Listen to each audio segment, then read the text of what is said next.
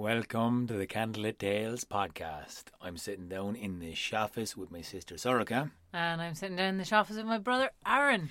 And we have been toiling with a lot of noises that the shoffice is very much open and susceptible to. So yeah, we found out this last week how very, very not soundproof this shoffice is. Yeah, so bells and planes and children screaming. The reason we've been doing so many podcasting noises, is background shouts, people getting killed, shots. Aaron continuing to talk over me for hours and hours and hours. The reason we've been here so often lately, and the reason we've been noticing this more, is because it's our birthday, and for our birthday we are kind of just doing a month of Patreon patron supporter appreciation month. Ah, yeah, there you go. Got there eventually. I got there eventually. She's doing a lot of hand gestures. It was great. I was looking for the words with your hands, with my hands in front of the microphone. So anyway, thank you very much for all of the patrons that we have so far. We're going to read out all of the people who actually have helped us buy the microphone, buy these headphones, and make it possible for us to get into the room to record. So that's unbelievably helpful. And now we're basically going to go, here's a tote bag for anyone who wants to support us in the month of November 2019. So that's what we're doing. Want to join and support Patreon? Go to candletales.com/Patreon. No, patreon.com/Candletales. I did it wrong on purpose. You did it wrong on purpose? Okay, cool. Patreon.com/Candletales is the correct place that you go to. What was it again? Patreon.com/Candletales. All right, that's 3 times. Yeah, that's probably 3 times. You remember it now. So this, basically, in honour of that, we are doing 2 things. One is that we're giving away the tote bags. Tote bags. Which are fun. They have our logo on them. They're really cool. They're black. They're reusable. You know, they're like Save the Planet shit. Friendly. And the other thing we're doing is that we are re-recording The Tawn. There's fucking loads of it. There's so much of it, and there's so many versions of it, that what we ended up doing is picking a book. One. Which is Cuchulainn of Muirthemne by Lady Gregory, and kind of tweaking our version of The Tawn and marrying it with some of her details and descriptions and point of view on it. Yeah. Basically. So that's basically what we're going to do, and we have that boiled down and condensed to 5 parts. Because it's our 5th birthday. Also because it's really long. So that's the condensed version. And for our 5th birthday, we're going to be putting this out every week. So not every other week that we aim for usually. We usually get there. Sometimes we don't. Sometimes it's we hard. skip. Sometimes we miss one. It's hard because it's hard. But we're going to be aiming to put this out every single week. Yeah. Until the end of it. And we also have 2 bonus episodes. Yeah. Which we will hope to release during the month of November. But that is going to have to be dependent on... Basically, if we get enough support on Patreon, I was going to aim for 20, maybe 10 new supporters in the month of November. I think that'd be nice. That'd be nice, I think that'd be awesome. So that's it, basically. We want to send a huge shout out and a huge thank you to all of our Patreon supporters. A huge thank you to all of you who are listening. Because, also, to be honest, we know what it's like being broke. Yep. If you can't afford to support us on Patreon... That's grand. We're not, mad at you. We still are really grateful that you're listening and enjoying. And... also, sharing and listening and giving us feedback and telling us that you were smiling on the train going into work because you were listening to us shite talk. And no, it's great. It makes us feel like that's wonderful. So, if you can't support us financially, you can support us in lots of other ways. Emotionally, I do like a bit of emotional support. Aaron needs lots of emotional support. I just like to know that someone's listening to me. He's just really. He just needs a lot. Just a little. Just a little a lot of the time. That's all. It's a little attention a lot of the time. It's fine. That's it. It adds up to a lot. Just to clarify again, it's our 5th birthday. We started this 5 years ago in Stag's Head in Dublin, just telling stories, playing music, and seeing if it was something that people wanted to hear more often. It is. We've been asked to do the podcast. We're asking people to support us if they can, because we'd love to get the shoffice soundproofed. That'd be our next aim on Patreon. That'd be the best. That'd be great. That'd be great. Anyway, we're not there yet. But these 5 episodes are basically our condensed version of the Lady Gregory book, and it's done our own way with amazing musicians. We'll give them a shout out as well at the end to hear who actually played on each episode. They've put a load of work into this as well. It's, you know, it's kind of 3 parts always. The story is one part, the tellers is another part, and the music is a whole other part. So that's kind of how I always see it in that Triskel side of things. So Yes, Aaron likes things being in 3s. I do. I also just wanted to say very quickly a thing that I forgot. What did you forget a thing? What thing did you forget? She had a thought. I can see it. She's scratching her bottom lip with her tongue. What did you forget? Oh, Jesus, I had it a minute ago. Oh no, it's gone. She forgot the thing. You just kept talking for a very long time and then I forgot it. Do that. Oh well. Sure. Look, we'll tell you this story, and then next week. Oh yeah, no, I remember it. I have it again now. What I wanted to say to people was, you might miss us kind of shy talking after the podcast. I know some people like that, and what we've decided to do for these is that because we're recording these together in the office and we're swapping back and forth in these tellings, what we ended up doing was just kind of pausing and having a lot of that conversation as we were recording. Oh, yeah. So those outtakes and other outtakes are going to be going up on patreon.com for Patreon patrons. So if you miss the Shy Talk... Patreon patrons. It's really hard to say. Patrons and Patreon. Patrons and Patreon. Can't do it. So if you miss the Shy Talk, you know, any basically all of our rewards are flat because I thoroughly we don't want to discriminate, because it makes me sound very silly a lot of the times. But anyway, I'm putting him out there. Doesn't like putting his mistakes up. She's also finally getting around to putting up a little bit of writing on the sources that have filled her head since she's started Candle Tales. Too much noise in my brain, Aaron. You know this. It's hard for me to separate it out and write it down. I understand. It's difficult for all the lot of us. Anyway, look, lads. It's storytelling time now. We're going to crack into the very first part of the Thon. We're going to crack into, well, it's set in Connacht, and that's where the whole story begins. Take her away.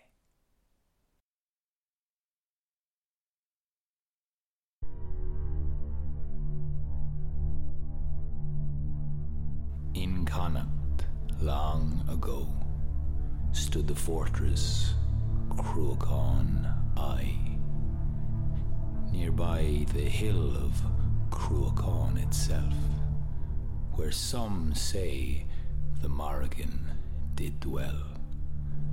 A passageway to the other world itself, where all forms of creatures could crawl out, often led by the triple goddess of battle fury, the Mrignu, the goddess with so many names: Maka, Bav, Anand, the goddess who it was said was at the edge of every battle, in the corner of near every fight, and in the midst of any argument her presence could be felt, as she laid the seeds for strife and ruin.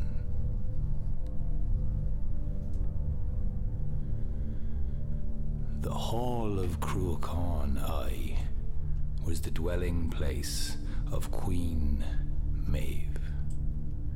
It was split into 7 great chambers, each more richly decorated than the last, and at the centre were 2 seats, one for Maeve herself, and one for Ailill MacMurtough, her consort, the son of the King of Leinster. In the centre of this great hall was a great pillar that could be struck to call out for all the allies and armies of Connacht, and all the people that were loyal to Maeve would gather when they heard it. This is where they stayed in state, although it was a strange place to be, with creatures and visions seeping out of the hill of Cruachan Eye from time to time. Nightmarish visions of the hall on fire, or plagues of swine that devastated the province, no matter where they trampled. No matter what came from the hill, Maeve was always an equal to it, because Queen Maeve was the queen of all Connacht.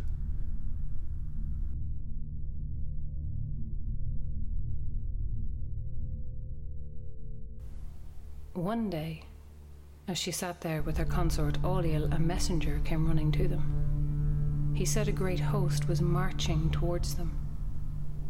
And Maeve asked him what appearance they had on them. And he told her. Warriors in chariots they were, with gleaming spears held above them and banners snapping in the wind. But they did not look like they were going to war. They looked like they were coming from a fight, and a hard fight at that. Chief among them, he said, was a man who stood so tall he looked like an oak tree in the middle of a field. A great big bushy beard, and a huge head of hair, and a green cloak about his shoulders, clasped with gold.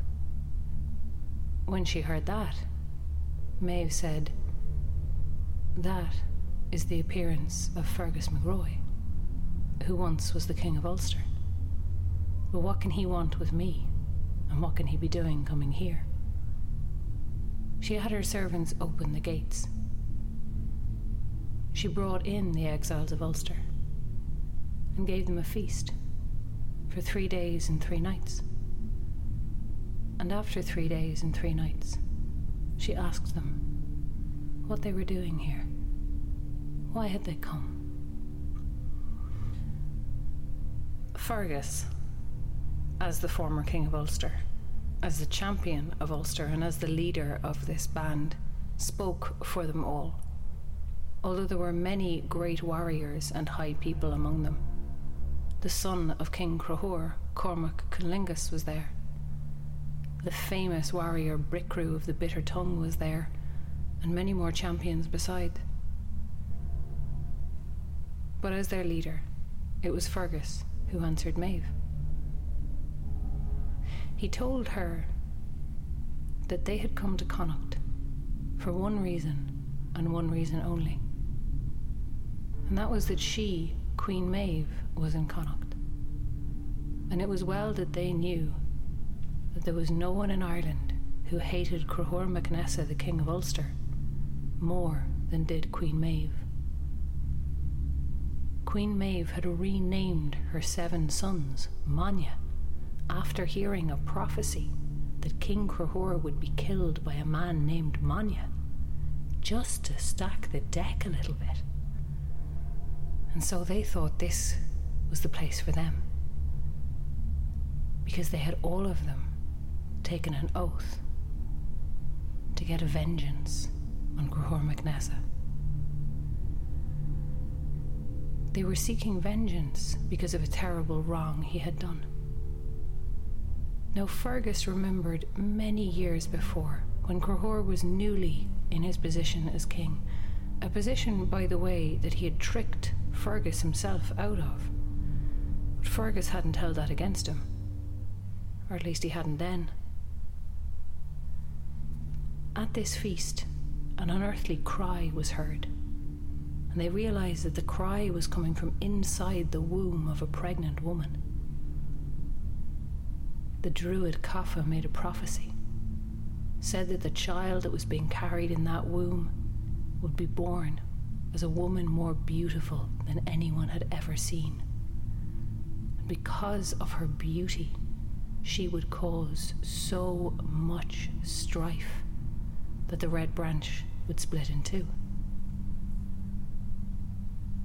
Now, Fergus, being a direct thinker, suggested that the best thing to do would be to kill the child while she was still unborn.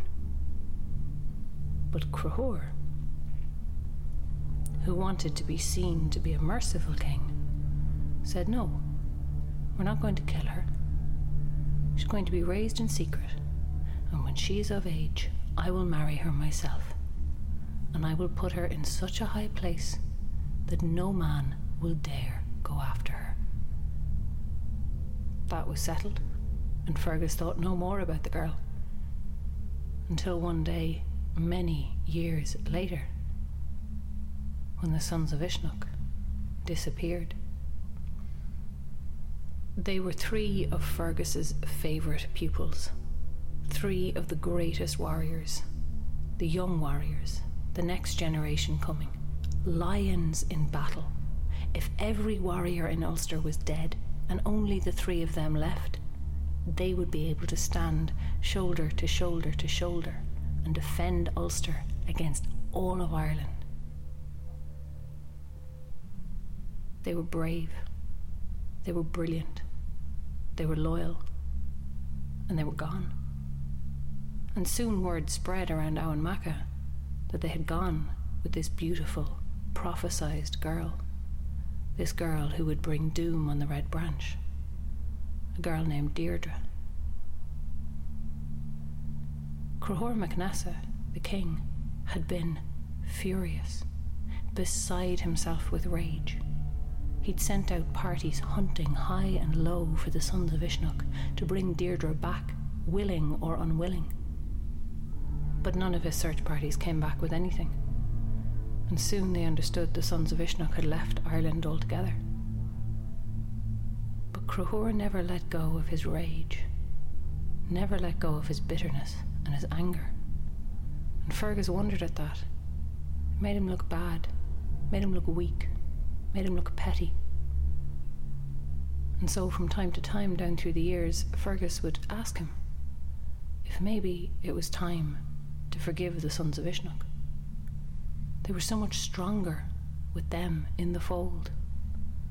But time after time down through the years, Crahor refused, still holding on to that bitterness, still holding on to that rage. And every time he refused, Fergus thought a little bit less of him. And so he was delighted one day when Crahor came to him and told him that he was ready to forgive the sons of Uisneach. He asked Fergus what would he do if Crahor sent him to High-Hilled Alban to bring them a message, to bring them back to Ireland under his protection. What would Fergus do to anyone who tried to harm them? Fergus replied honestly. He would kill anyone who went against the sons of Uisneach, except for his own king, who he was sworn to, because nothing would induce him to break his word and kill his king. And Fergus thought nothing of the fact that it was with this statement that Crahor sent him to retrieve the sons of Uisneach. Now Naoise, Anla and Ardán were delighted to see their old mentor Fergus coming for them. But the woman Deirdre, well, she was beautiful, but Fergus couldn't see what the fuss was about, because she was a big bag of tears. All she did was weep and wail and complain, and tell him he was full of lies and treachery, when Fergus spoke no word but truth. And frankly, he was getting a bit tired of her by the time they arrived back in Ireland. And waiting for them there at the beach was a messenger to call Fergus away to a feast that was being held in his honour. Now there was a geis on Fergus never to refuse a feast thrown in his honour, so of course he had to go, although the woman Deirdre berated him, called him all sorts of ill names. He asked the sons of Uisneach to wait for him, but they were homesick and they were determined to go on. So Fergus sent them on under the protection of his own two sons, fair-haired Ilan, rough-red Buina, and his assurance that he would catch up to them as soon as he could. And in truth, he told Maeve, he bolted his food at that feast. He stayed not a moment longer than politeness dictated. But for all his haste, he arrived back too late. Owenmacka was burning, and the smoke hung heavy in the sky above it, and the ground under his feet squelched with the blood that had been spilt there. The sons of Uisneach were dead. His own son Ilan dead. Crahor MacNessa had betrayed every promise he had ever made to Fergus, and Fergus saw then that this was no man who was worthy of his loyalty. This was no man of honour. The king was as petty and small and jealous and weak as Fergus had ever feared. And Fergus drew his sword then, his great sword Leocán, that cast a rainbow across the sky when he pulled it from its sheath, that could cut down 10 men in one blow.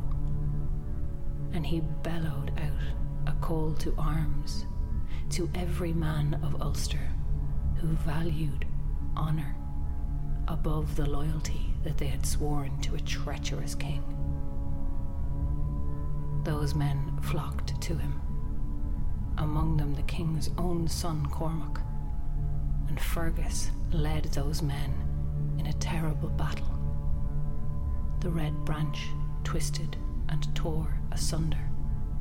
They fought their way through the mercenaries Crohor had gathered there that day, and they fought as well with men they had called brother the day before. More blood was spilled on that day than had been in the beating hearts of the men who'd heard the prophecy so many years before. And at the end of that terrible battle, Fergus took his followers, told them they were no longer Craobh Rua, no longer Red Branch. They were now the exiles of Ulster, and they had one mission. And he led them to Cruachan Eye because it was in Cruachan Eye they would have the best chance of fulfilling that mission. And what is that mission? Maeve asked him. We will not rest easy, Fergus said, until we have the head of Crohor MacNessa as our trophy. Now Maeve was delighted to hear this coming from Fergus, previous king of Ulster. Her name quite literally meant the one that will intoxicate men. And Fergus had known by coming to Maeve he was not only coming to an enemy of Crohor, but, well, Crohor's ex. They had, after all, once been married to Crohor and Maeve, but it didn't work out. You see, Maeve had a very specific bride price. No high quantity of wealth would be given to her. No, she demanded 3 simple things. To be as generous as her, which Crohor was in spades. To be as brave as her, which again Crohor was, riding into the battles with his sister Dectharon in a chariot by his side. But the final bride price that Maeve demanded of her husband was to have no jealousy. And this was one thing Crohor was not. He was exceedingly jealous. But Maeve never had one man without another man waiting in the shadows.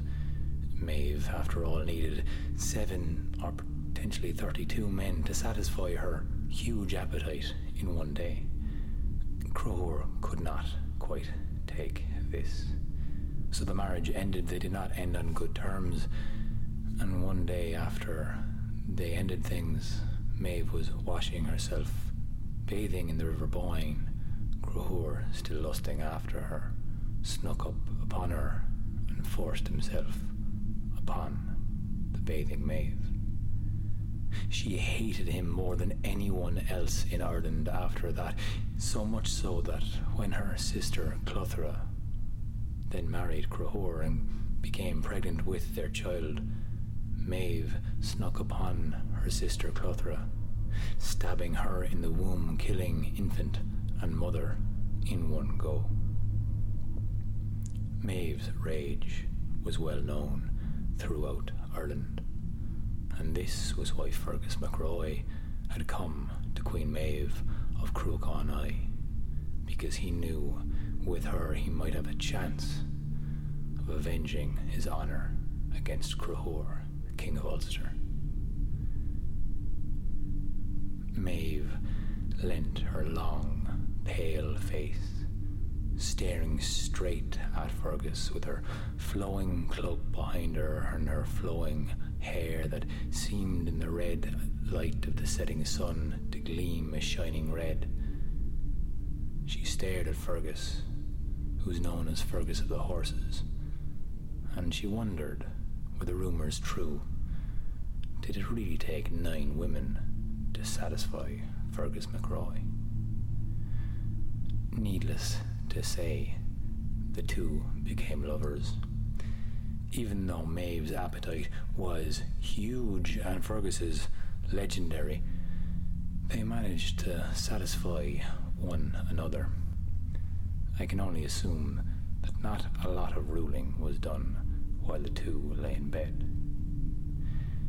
This would all have been fine, only for the fact that Maeve's consort and husband of sorts, Ailill, was lying in wait for Maeve to come visit him in his own bed.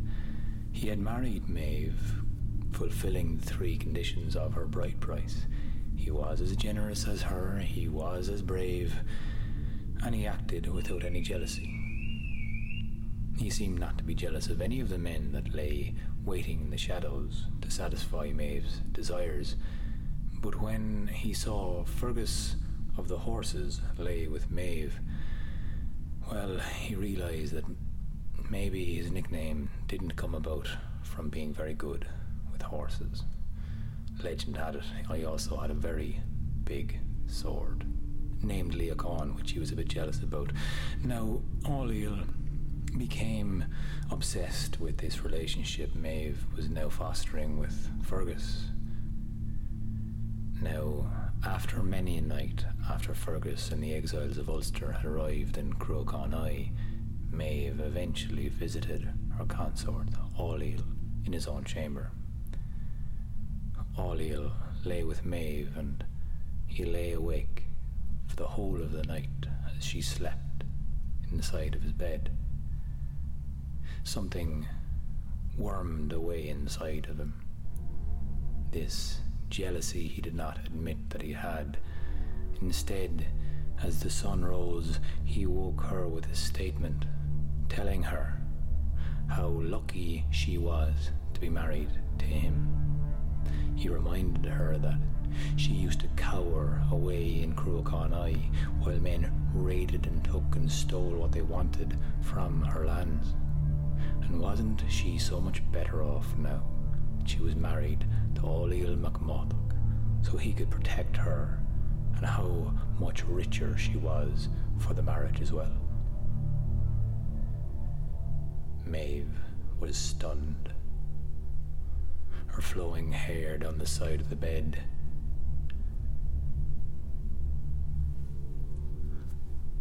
her pale face went paler still, and her steely eyes set to Ailill MacMurtough.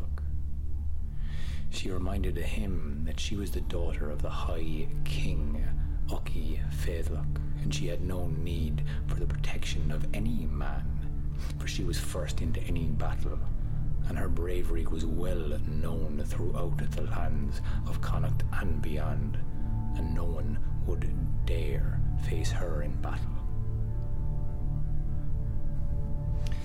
In retort, Ailill mocked back that her father had been High King, but now who sat on the throne, only his eldest brother, was the High King of all Ireland, and it was his other brother that was the High King of Leinster, the most prosperous province in all Ireland. And it was with his wealth that she was able to be so luxurious in her lifestyle. At this, Maeve's teeth gritted. She flicked her flowing hair and gathered her gown tightly around her waist as she stood towering above Ailill. She called for her servants to come and count out all of her jewellery and rings, all of her wealth, all of her gold and silver to be stacked high and counted, as she stared Ailill MacMurtough down and told him to do exactly the same. Ailill and Maeve's wealth was gathered there in Croagh-Conn. Every single ring, precious stone, piece of jewellery, ornament was counted, gathered, weighed, and found to be equal. Then they turned to their cloaks and garments, fine precious silks, the wines, whatever they had in store, all found to be equal. They counted their servants and serving maids equal to the last number. Now Maeve was growing frantic as they went to the livestock then. They found that all of the land they owned was matched by the others' holdings. Even the chickens were equal to the number of chickens the other held.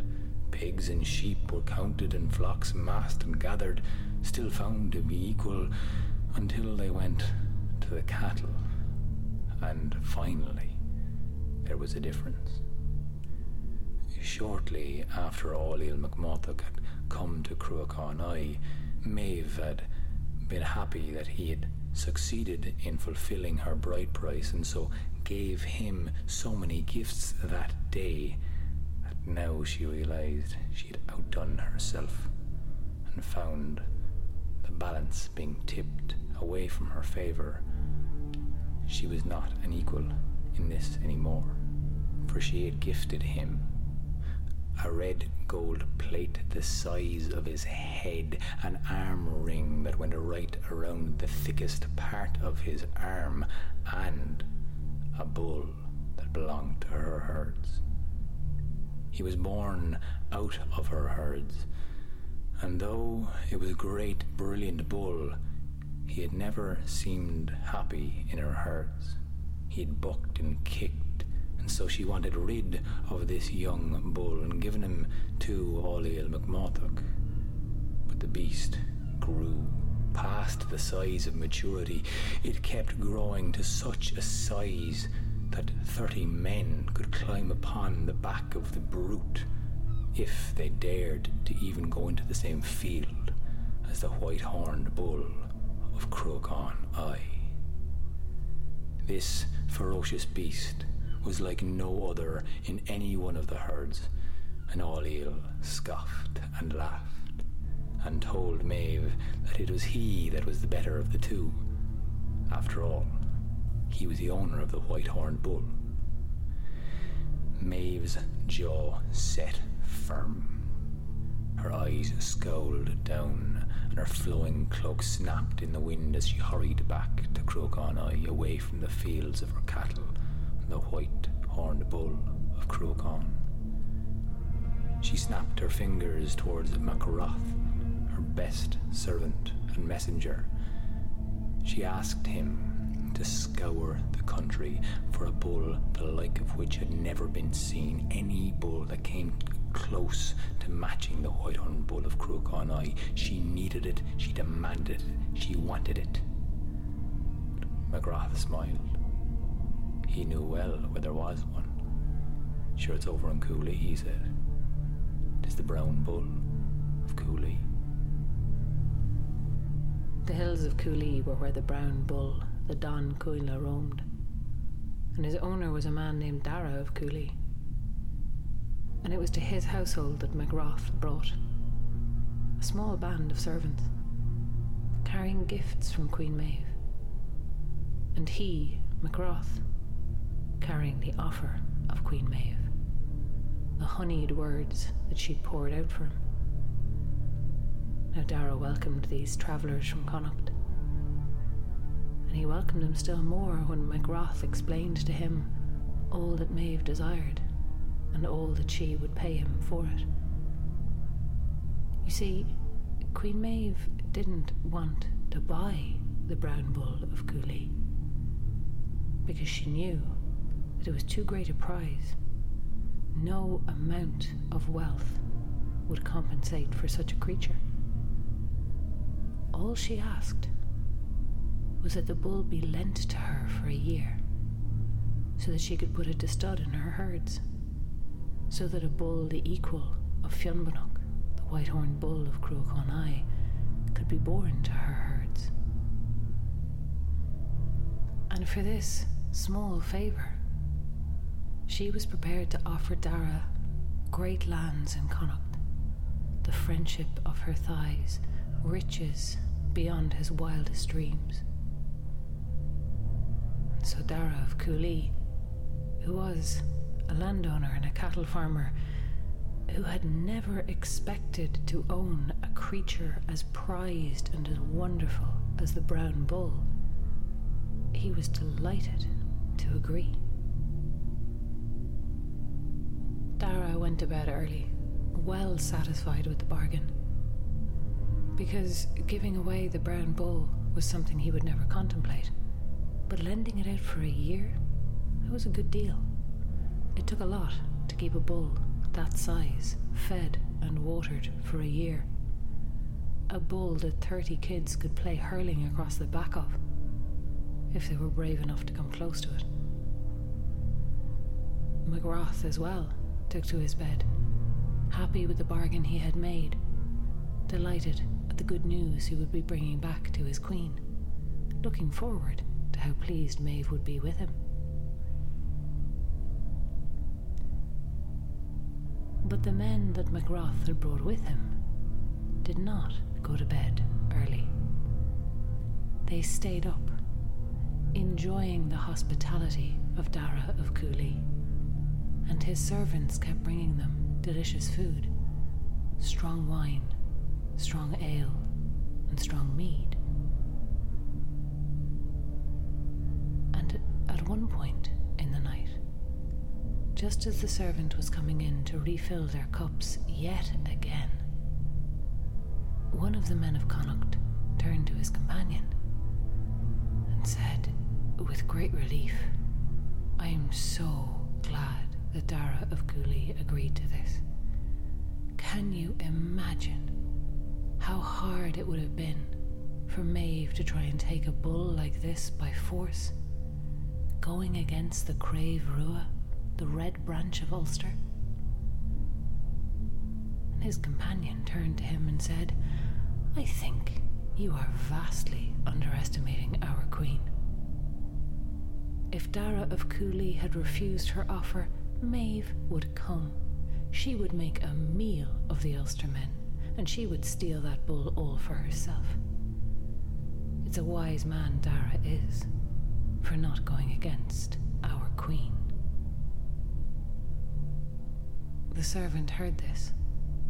He left their food without a word, left their wine and then withdrew, woke up Dara of Cooley and told him what he'd overheard. And so it was the next morning. McGrath came downstairs expecting a warm welcome from Dara when he'd parted with him on such friendly terms the night before, but he found Dara cold and angry. And Dara told him that because of the insult that had been spoken under his own roof at his own table, that the deal was off. And if Maeve wanted the brown bull of Cooley, and if Maeve thought it would be so easy to take the brown bull of Cooley, she was welcome to try. McGrath protested. But Jesus, they were drunk. Like they're fools. They're all aegis when they're drunk. They're aegis when they're sober too. But they're especially stupid when they're drunk. Don't take anything they say like that to heart. But what was said now could not be unsaid, and McGrath went back to Cruachan to deliver the message to Maeve that if she wanted the brown bull of Cooley, she would have to take it by force. Maeve was furious. This was an almost impossible task. As she looked across the fields surrounding Cruachan, she wondered how many men, how many women would have to fight to get the great brown bull of Cooley. She raged for a whole day and a night, till furious she turned to Fergus, exclaiming how hard it would be for her to obtain the brown bull of Cooley, even with half of the Crave Rua, the Red Branch exiles in Cruachan. To march against the Crave Rua in Ulster was a different matter altogether. But Fergus said, "My queen, it might not be as hard as you think. Has anyone ever told you the story of the curse of Macha?"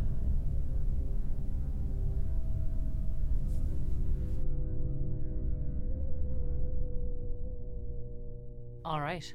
So that was the first part of the 5 parts of what will be our November Patreon Appreciation Month. Thanking you all for supporting us. This podcast was brought to you by Amy, Anna, Anne, Aoife, April, David, Emma, Emmett, Kiva, Margarita, Pamela, Ronan and Russell, Selena, Simone, and that was it. That's it. Thank you very much. You made this possible. You're all legends. We only read out your first name because, the music has been done by Oisin Ryan. Thank you everyone for listening. If you want to find out what happens next in the Tawn, tune in next week.